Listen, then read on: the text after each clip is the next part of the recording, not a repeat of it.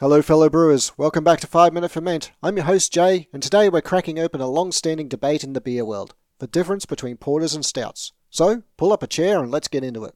Porters and stouts are both dark, rich and full of flavour. They're derived from brown beers first brewed in London centuries ago. Over time, these styles evolved, leading to the birth of robust porters and stout porters, which these days we simply know as stouts. But here's the question. If they both share a common heritage, what makes a porter different from a stout? Some argue it's all about the malt. Porters use malted barley, while stouts use a good amount of roasted barley. This gives stouts a deep, coffee-like flavour, distinguishing them from porters. Others, however, assert that the difference lies in the strength of the beer.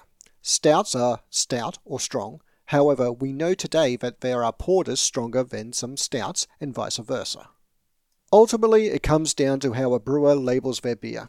Historically, brewers have played fast and loose with beer styles, and this is no exception. You might find a beer labelled as a stout porter or a robust porter, just adding to the confusion. To add more to the complexity, there are sub-styles within each. For instance, porters can range from brown porters to robust porters to Baltic porters. Stouts even have more variations, such as dry stouts, sweet stouts, oatmeal stouts, and the high-alcohol Russian Imperial Stout. Whether you prefer a porter or a stout really comes down to personal preference. Do you like the smooth, chocolatey flavours of a porter or the roasty, sometimes bitter flavours of a stout? Let's consider some sample recipes for a 20-litre batch of both styles.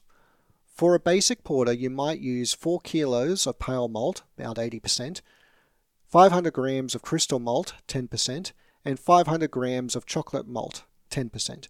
For a stout, you might use 3.6 kilos of pale malt, 72%, 700 grams of flaked barley, 14%, and 700 grams of roasted barley, 14%.